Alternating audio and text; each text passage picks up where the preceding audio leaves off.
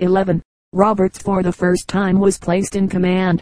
Shortly before the armistice, 2 other white officers were attached to the regiment, in the persons of Major William H. Roberts, a brother of the colonel, and Captain John F. Prout, 2nd Lieutenant M. F. Stapleton. White also served as adjutant of the 1st Battalion. The 370th received brief training at Camp Logan, Houston, Texas, and landed in France April 22, 1918, going within a few weeks into actual service. Like nearly all of the new regiments arriving at that time, its operations were confined mainly to trench warfare. Trench warfare continued until July 6, when the men got their real baptism of fire in a section of the Argonne and were in all the important engagements of their portion of the Champagne and other fronts, fighting almost continuously from the middle of July until the close of the war, covering themselves with a distinction and glory, as knights in the warfare for mankind, that will endure as long as the story of valorous deeds are recorded. Like the other regiments of the 93rd Division, the 370th was brigaded with the French, first with the 73rd French Division and later under direct command of General Vincennes of the 59th Division, a part of the famous 10th French Army under General Mangin. Shortly after the signing of the armistice, the division commander sent the regiment the following communication: officers, non-commissioned officers and men, your efforts have been rewarded. The armistice is signed. The troops of the Entente, to whom the armies of the American Republic had nobly come to join themselves, had vanquished the most powerful instrument of conquest that a nation could forge. The haughty German army acknowledges itself conquered. However hard our conditions are, the enemy government has accepted them all. The 370th IUS has contributed largely to the success of the 59th Division, and has taken in bitter strife both cannon and machine guns. Its units, fired by a noble order, got at times even beyond the objectives given them by the higher command. They had always wished to be in the front line, for the place of honor as the leading rank. They had shown in our advance that they are worthy of being there. The Incendiaten, Black Devils, was the name the Prussian guard who faced them gave to the men of the 370th. Their French comrades called them the Partridges, probably on account of their cockiness in action. A cock partridge is very game, and their smart, prideful appearance on parade, a general outline of the service of the Illinois men after coming out of the trenches, as well as an illustration of the affection and high appreciation in which they were held by the French, is contained in the following order issued by General Vincennes in December: officers and soldiers of the 370th IUS, you are leaving us. The impossibility at this time that the German army can recover from its defeat, the necessity which is imposed on the people of the Entente of taking up again a normal life, leads the United States to diminish its effectiveness in France. You are chosen to be among the first to return to America. In the name of your comrades of the 59th Division I say to you, au revoir. In the name of France, I thank you. The hard and brilliant battles of Chavigny, Lury and the Bois de Beaumont having reduced the effectiveness of the division, the American government generously put your regiment at the disposition of the French High Command, in order to reinforce us. You arrived from the trenches of the Argonne. We at first, at Marais-sur-Ourcq, in September, admired your fine appearance under arms, the precision of your review and the suppleness of your evolutions that presented to the eye the appearance of silken rolling in wavy folds. We advanced to the line. Fate placed you on the banks of the Ailette in front of the Bois Mortier. October 12th you occupied the enemy trenches at Ossire and Brise. On the 13th we reached the railroad of Léon-Alfier, the forest of St. Gobain. The principal center of resistance of the Hindenburg Line was ours. November 5th the Serre was at last crossed and the pursuit became active. Major Prout's battalion distinguished itself at the Val Street Pier, where it captured a German battery. Major Patton's battalion was first to cross the Hirson Railroad at the heights of Aubenton, where the Germans tried to resist. Duncan's battalion took Logny and, carried away by their ardor, could not be stopped short of Dehauchus on November 11th. After the armistice, we had hardly time to appreciate you and already you depart. As Lt. Colonel Duncan said November 28th, in offering to me your regimental colors as proof of your love for France and as an expression of your loyalty to the 59th Division and our army, you have given us of your best and you have given it out of the fullness of your hearts. The blood of your comrades who fell on the soil of France mixed with the blood of our soldiers, renders indissoluble the bonds of affection that unite us. We have, besides, the pride of having worked together at a magnificent task, and the pride of bearing on our foreheads the ray of a common grandeur. Vinci Indiolan. Illustration. This is a facsimile reproduction of the original, printed hurriedly near the field of battle and also translated hurriedly without eliminating errors. Corrected on page 155. To the 370th belongs the honor of the absolutely last engagement of the war. An objective had been set for the regiment on the morning of November 11th. General Vincennes heard of the hour at which hostilities were to end and sent an order to the regiment to shorten its objective. The order failed to arrive in time, and 10 minutes after the fighting was over, Colonel Duncan led the 3rd Battalion over the German line and captured a train of 50 wagons. General Vincennes said, "Colonel Duncan is the hardest man to stop fighting I ever saw. He doesn't know when to quit." One of the most daring exploits by a member of the regiment was that performed by Sergeant Matthew Jenkins, a Chicago boy and member of Company F. On September 20th, at Mont des Singes, he went ahead of his comrades and captured from the Boche a fortified tunnel which by aid of his platoon was held for 36 hours without food or ammunition, making use of the enemy machine gun and munitions until relieved. This gained for Sergeant Jenkins the Croix de Guerre with Palm and the Distinguished Service Cross. A deed of remarkable bravery accompanied by clever strategy was performed by Captain Chester Sanders and 20 men mostly of Company F. It won decorations for 3 and the unbounded admiration of the French. Captain Sanders and his men offered themselves as sacrifices in an effort to draw the fire of about a dozen German machine guns which had been working havoc among the Americans and French. The Illinois men ran into the middle of the road knowing they were under German observation. Instantly the Germans, suspecting a raid on their lines, opened fire on the underbrush by the roadside, figuring the Americans would take refuge there. Instead they kept right in the center of the road and few were wounded. The ruse had revealed the whereabouts of the German guns, and a short time later they were wiped out by French artillery. Another hero of Company F was Lieutenant Harvey J. Taylor, who found himself in a nest of machine guns on July 16 in the western part of the Argonne Forest. He received wounds in both legs, a bullet through one arm, a bullet in his side, had a front tooth knocked out by a bullet and received a ruptured eardrum by another. After all this he was back in the lines October 24 at Soissons. The Germans were making a counterattack that day, and when the battling colored men needed supplies, Lieutenant Taylor, who was regimental signal officer, proceeded to get the supplies to them. Though he had to pass through a German barrage, he was badly gassed. He received the Croix de Guerre with a special citation. Lieutenant Elmer D. Maxwell won his cross in the Champagne, 6 miles northwest of Lyon. He led a platoon of men against a nest of machine guns, taking 4 guns and 18 prisoners, not to speak of leaving behind a number of Germans who were not in a condition to be taken prisoner. Many of the officers of the regiment were wounded. The escape of many from death, considering the continuous fighting and unusual perils through which they passed, was miraculous. The only officer who made the supreme sacrifice was Lieutenant George L. Giles of 3833 Calumet Avenue, Chicago. He was the victim of a direct hit by a shell at Grand Bluff on November 1 while he was heroically getting his men into shelter. Giles was very popular with the men and with his brother officers. He was popular among the members of the race section in which he lived in Chicago, and was regarded as a young man of great promise. One of the engagements of the 1st Battalion that received more than honorable mention was on the morning of November 6, when the battalion crossed the Hindenburg line and after extremely hard fighting captured on St. Piermont 377 guns and 2 machine guns. Captain James H. Smith of 3267 Vernon Avenue, Chicago, commanded the company, and Lieutenant Samuel S. Gordon of 3842 Prairie Avenue, Chicago, the assault forces making the capture. The battalion continued across the Sayre River, and when the armistice was signed was at a small place in Belgium.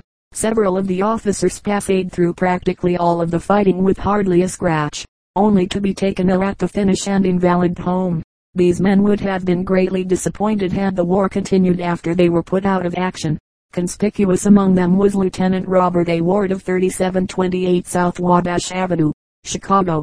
Of the trench mortar platoon, Lieutenant Benjamin A. Browning of 4438 Prairie Avenue, Chicago, and Lieutenant Joseph R. Wheeler, 3013 Prairie Avenue, Chicago. Major Rufus Stokes led the 1st Battalion on the initial raid at Vauquois. They fired 300 shells from 6 trench mortars and scored a notable success.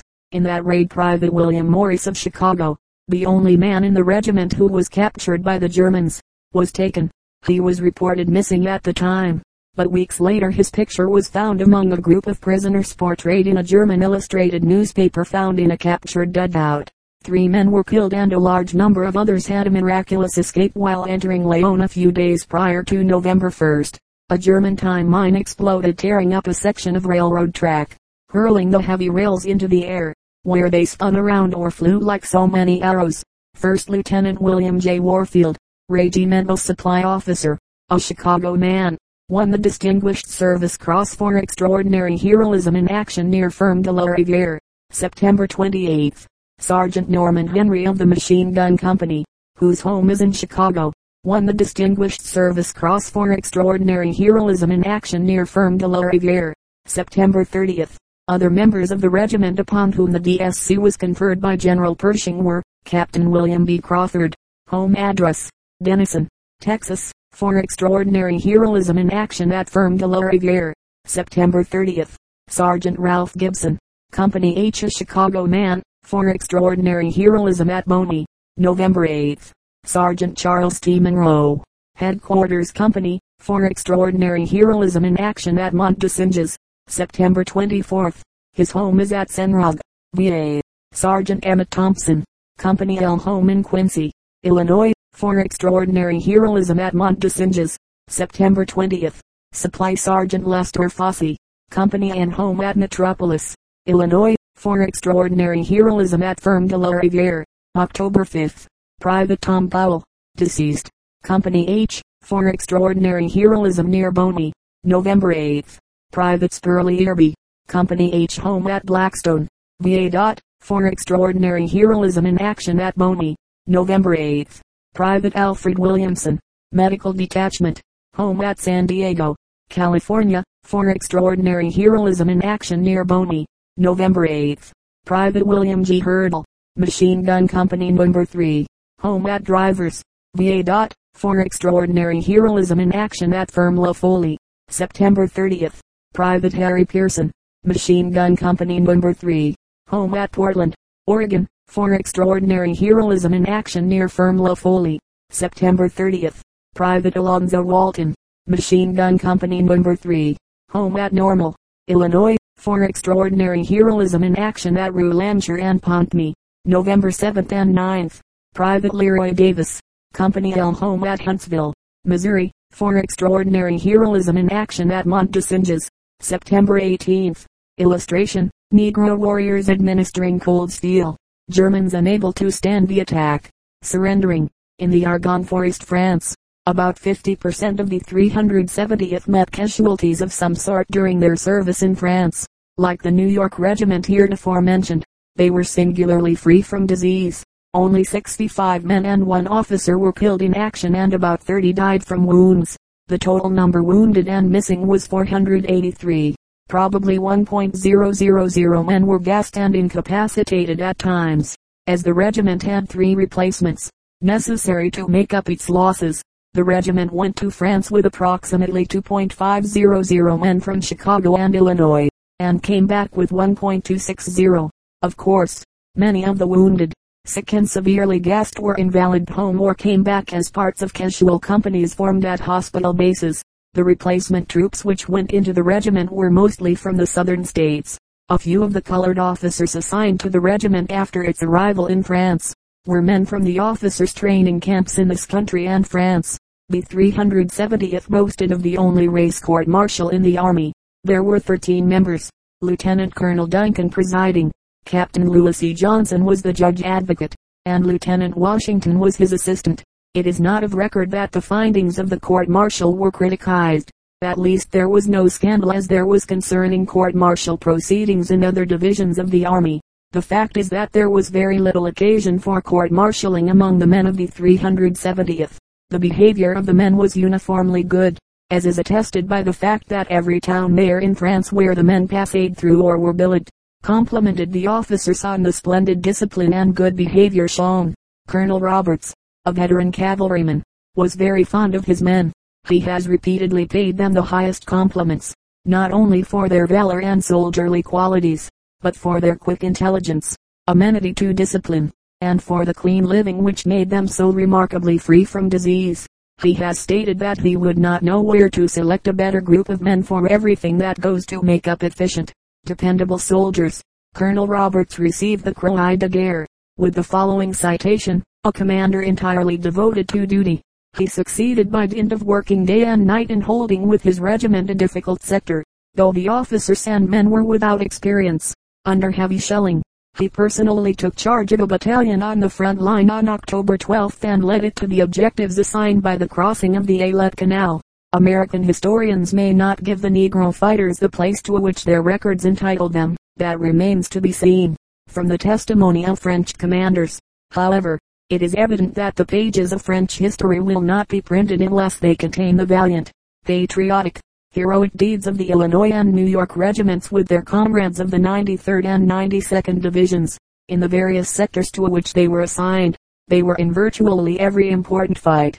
They met the flower of the Kaiser's forces, held them, and on more than one occasion made them retreat. The Hun had misjudged them, and it was fortunate that he had. They endured their share of hardship, marching many weary miles, day after day, without sufficient food. Nothing could affect their spirit and dash. When the call came, they went over the top, that the world might be made safe for democracy. Among the officers and men of the 370th were represented about every calling in which the Negro of this day engages. There were men of professional pursuits, lawyers, doctors and teachers, students, mechanics, businessmen, farmers and laborers. The poet of the regiment was Lieutenant Blaine G. Alston. The following little poem, if properly digested and understood, tells volumes within itself. Over there, did you ever hear a bullet whiz, or dodge a hand grenade? Have you watched long lines of trenches dug by doughboys with a spade? Have you seen the landscape lighted up at midnight by a shell? Have you seen a hillside blazing forth like a furnace room in hell? Have you stayed all night in a ruined town with a rafter for a bed, with horses stamping underneath in the morning when they are fed? Have you heard the crump crump whistle? Do you know the dud shell's grunt? Have you played rat in a dugout? Then you have surely seen the front. Lt. Blaine G. Alston, 370th U.8. Troops. Chapter XVI Narrative of an Officer. Special article by Captain John H. Patton, Adjutant of 8th Illinois, summarizes operations of the regiment from first call to mustering out. An eyewitness account in training camps, at sea, in France service in Argonne Forest, many other engagements. A thrilling record. Battalion operations in detail. Special mention of companies and individuals. Captain John H. Patton, Regimental Adjutant of the 370th, who commanded the 2nd Battalion through most of its service, presents a summary of the operations of the regiment from the first call to the mustering out. Being in charge of the organization's records, his account is detailed, authentic and highly valuable as supplementing the data of the previous chapter, gleaned from departmental records and other sources. It carries additional interest as being the testimony of an eyewitness, one who participated in the stirring events in a marked and valorous degree. The recital in Captain Patton's own words, the phrase of a highly trained and efficient military man, follows, pursuant to the call of the President, under date of July 3, 1917. The 8th Illinois Infantry reported at the various rendezvous on July 25, 1917, as follows: at Chicago, Illinois Regimental Headquarters, Headquarters Company, Machine Gun Company, Supply Company, Detachment Medical Department, and Companies A, B, C, D, E, F, G, and H, at Springfield, Illinois. Company I, at Peoria, Illinois. Company K, at Danville, Illinois. Company L, at Metropolis, Illinois. Company N. On the date the regiment responded to the call, Colonel Franklin A. Dennison commanded the regiment, the other field officers being Lieutenant Colonel James H. Johnson, Major Rufus M. Stokes, Major Charles L. Hunt, Major Otis B. Duncan, and Captain John H. Patton, Regimental Adjutant. The strength of the regiment a short time before responding to the call was approximately 1,000 officers and enlisted men, and orders having been received to recruit to maximum strength, 3,604 enlisted men. An active recruiting campaign was begun. On July 25, 1917, the strength was approximately 2.500. Soon afterwards orders were received that the regiment would be organized according to minimum strength tables of organization, which gave it an authorized strength of 2.138 enlisted men. After reporting that the regiment already had several hundred men in excess of that strength, authority was granted to retain the excess men. From this time until demobilized at Camp Grant in March, 1919, the regiment had from 600 to 1,300 men in excess of its authorized strength, and upon arrival in France in April, 1918, the entire personnel consisted of men who had voluntarily enlisted. Intensive training was begun immediately after the regiment reported at the various armories, and the public streets in the vicinity were utilized for this purpose until October 12, 1917, on which date the various organizations entrained for Camp Logan, Houston, Texas. Arriving a few days later, while stationed at Camp Logan, the regiment was engaged in intensive training. Officers and enlisted men attended the various schools established by the 33rd Division to which the regiment had been attached, and acquitted themselves with credit. At the end of October, 1917, on the date of the closing of the Second Liberty Loan Campaign, out of a total of 2.166 officers and enlisted men belonging to the regiment at that time, 1.482 officers and men subscribed 151.400.00, while at Camp Logan, approximately 96% of the regiment took out 10.000.00 war risk insurance per man. On December 1, 1917, the official designation of the regiment was changed from the 8th Illinois Infantry to the 370th Infantry. On March 6, 1918, the regiment left Camp Logan en route to Camp Stewart, Newport News, VA, arriving on March 10, 1918, and immediately taking up its interrupted intensive training. While at Camp Stewart, VA, Lieutenant Colonel James H. Johnson was discharged from the service, and Major Otis B. Duncan, who had commanded the 3rd Battalion, was promoted to the grade of Lieutenant Colonel, and Captain Arthur Williams was promoted to the grade of Major and placed in command of the 3rd Battalion. On April 6, 1918, the regiment embarked on the SS President Grant en route overseas. In attempting to get out to sea, the vessel ran aground in Hampton Roads, and 3 days later, having been refloated, the journey overseas was resumed. On account of this delay, the journey was begun without convoy, the warships assigned to this duty having departed as scheduled on or about April 6, 1918. On April 20, 1918, the steamer was met by a convoy of torpedo boats which accompanied us to Brest, France, at which place the regiment arrived on April 22, 1918. The following day, April 23, 1918, the regiment debarked and marched to Camp Apondonezen Barracks, near Brest, and 2 days later entrained for Granvillers-au-Rhin, arriving on April 27, 1918, and taking station. The regiment, upon arrival at Granvillers, was attached to the 73rd Division, French Army, and orders were given for the reorganization and equipping of the regiment to conform to that of a French regiment. All American arms, ammunition and equipment were salvaged, and French rifles, machine guns, ammunition, wheel transportation, packs, helmets and other necessary equipment furnished. Except for the uniform, the regiment was outfitted exactly as were the French regiments of that division. French rations were issued with the exception of the wine component, for which an extra allowance of sugar was substituted. The division sent officers to take charge of the instruction of the regiment in every phase of the work to be later undertaken, and another period of intensive training was begun.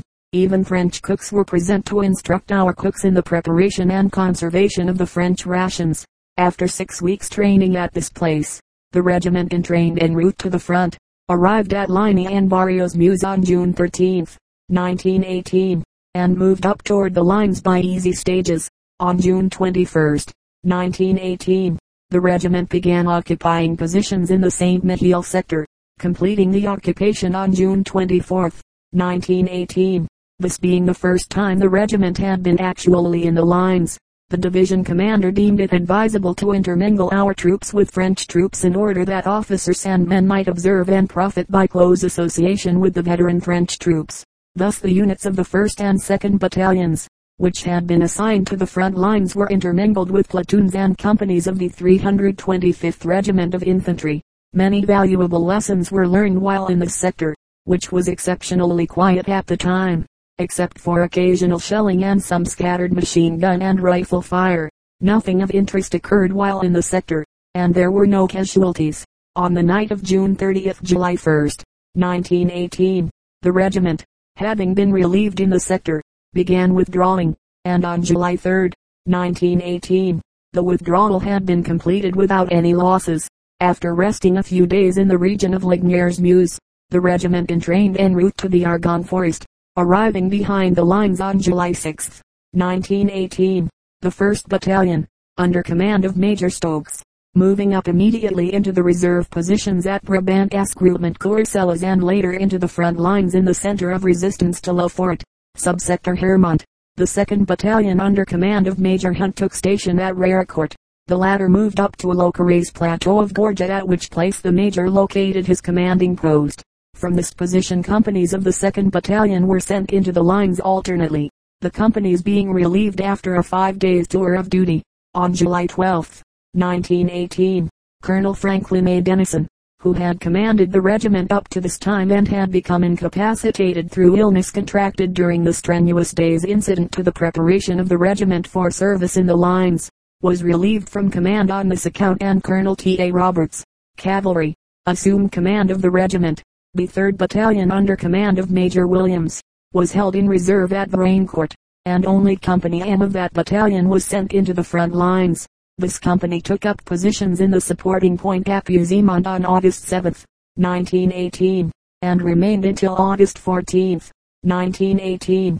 On August 1, 1918, the Stokes Mortar Platoon under command of Lieutenant Robert A. Ward took position in the lines in the subsector Vauquois, and on August 4, 1918, took an active part in a coup de main arranged by the French. His mission, filling in the gaps in the French artillery barrage, was so successfully accomplished that his entire platoon was highly commended for their work by the commanding general of the division. Although patrols were operating between the lines nightly and the positions occupied were under artillery, machine gun and rifle fire a number of times, the only losses sustained during the 6 weeks in the Argonne Forest were 1 killed, 1 captured and 4 wounded. On the night of August 15-16, 1918, the regiment was relieved from its positions in the forest and marched to a rampant and entrained 4 villages in the vicinity of Thames Mews for a period of rest. Arriving on August 18, 1918, upon arrival at the new stations, instruction was begun again, more attention being paid to open warfare than to a work incident to trench warfare. This training proved of great value to the officers and men in the latter days of the war, when the regiment was actively engaged in the pursuit of the enemy to the Belgian border.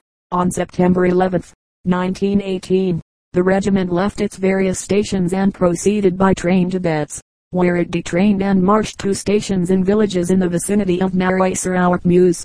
On September 11, 1918, Majors Hunt and Williams, having become incapacitated through illness and injury, were relieved from command of the 2nd and 3rd Battalions, respectively, and Lieutenant Colonel Otis B. Duncan and Captain John H. Patton were assigned to the command of those battalions. The battles of Chavigny, Lury and the Bois de Beaumont having reduced the effectives of the 59th French Division, the regiment was placed at the disposition of the division and was assigned as one of the 3 infantry regiments thereof. Upon joining this division the effective strength of the regiment was approximately double that of either of the 2 French regiments, and in future operations a large share of the work of the division fell to our lot. On September 15, 1918, the regiment received orders to move again toward the front. From Marais-sur-Ourcq to the region of St. Bandry-Meuse the movement was made in motor trucks. On September 16, 1918, the journey was resumed, the regiment proceeding by marching. Upon arrival at Tardier, companies F and G were sent to Montecouvin to join the 232nd Regiment of Infantry, and companies I and L pushed forward to Bagnoulain to join the 325th Regiment. The 1st Battalion proceeded the next day to the caves in the vicinity of Els Tuileries. The 3rd Battalion moved up into the reserve in the region of Antioch Farm with the remainder of the 2nd Battalion. As soon as companies F, G, I and L had moved up and taken position in the lines opposite Mont des Signes, an attack was ordered. Attacks on the enemy positions on the plateau of Mont des Signes were almost continuous from the date of arrival of these companies until about September 21, 1918, when they were withdrawn and joined their battalions. These companies acquitted themselves with credit. 1 platoon under command of Sergeant Matthew Jenkins, Company F took a large section of the enemy works, for which the sergeant was awarded both the French Croix de Guerre and the American Distinguished Service Cross. About the 22nd of September, the regiment for the first time took over a full regimental sector, the Battalion Stokes relieving the Battalion Garnier in the positions outlined by La Folie-Lecluse on the Canal Moise Lane and the Farm de Limine. The Battalion Patton going into the support positions at Montdestumes and the Battalion Duncan going into a reserve at Dinkela Farm. Colonel Roberts located his commanding post at Ediot's Farm. From the date of arrival in these positions until the enemy began to retreat on October 12, 1918, the entire area occupied by the regiment was almost constantly shelled, gas being used frequently. The front lines were almost constantly under the fire of enemy Minenwerfers and numerous machine guns located in the Bois de Mortier, a very dense wood north of the canal. On the night of September 26-27, 1918, the Battalion Patton was ordered to relieve with like units one half of each of the companies of the Battalion Stokes in the front lines, and soon after the relief was completed an attack along the Loise Lane Canal was ordered. By the extreme of effort the remainder of the Battalion Patton was brought up, and having completed the relief of the Battalion Stokes, the attack began as ordered. The attack continued until October 4th, on which date all objectives had been gained and the enemy pushed back across the canal. On September 30th the Battalion Duncan was thrown into the fight and 2 companies of the Battalion Patton withdrawn to the support. The Battalion Duncan was ordered to make a frontal attack, which next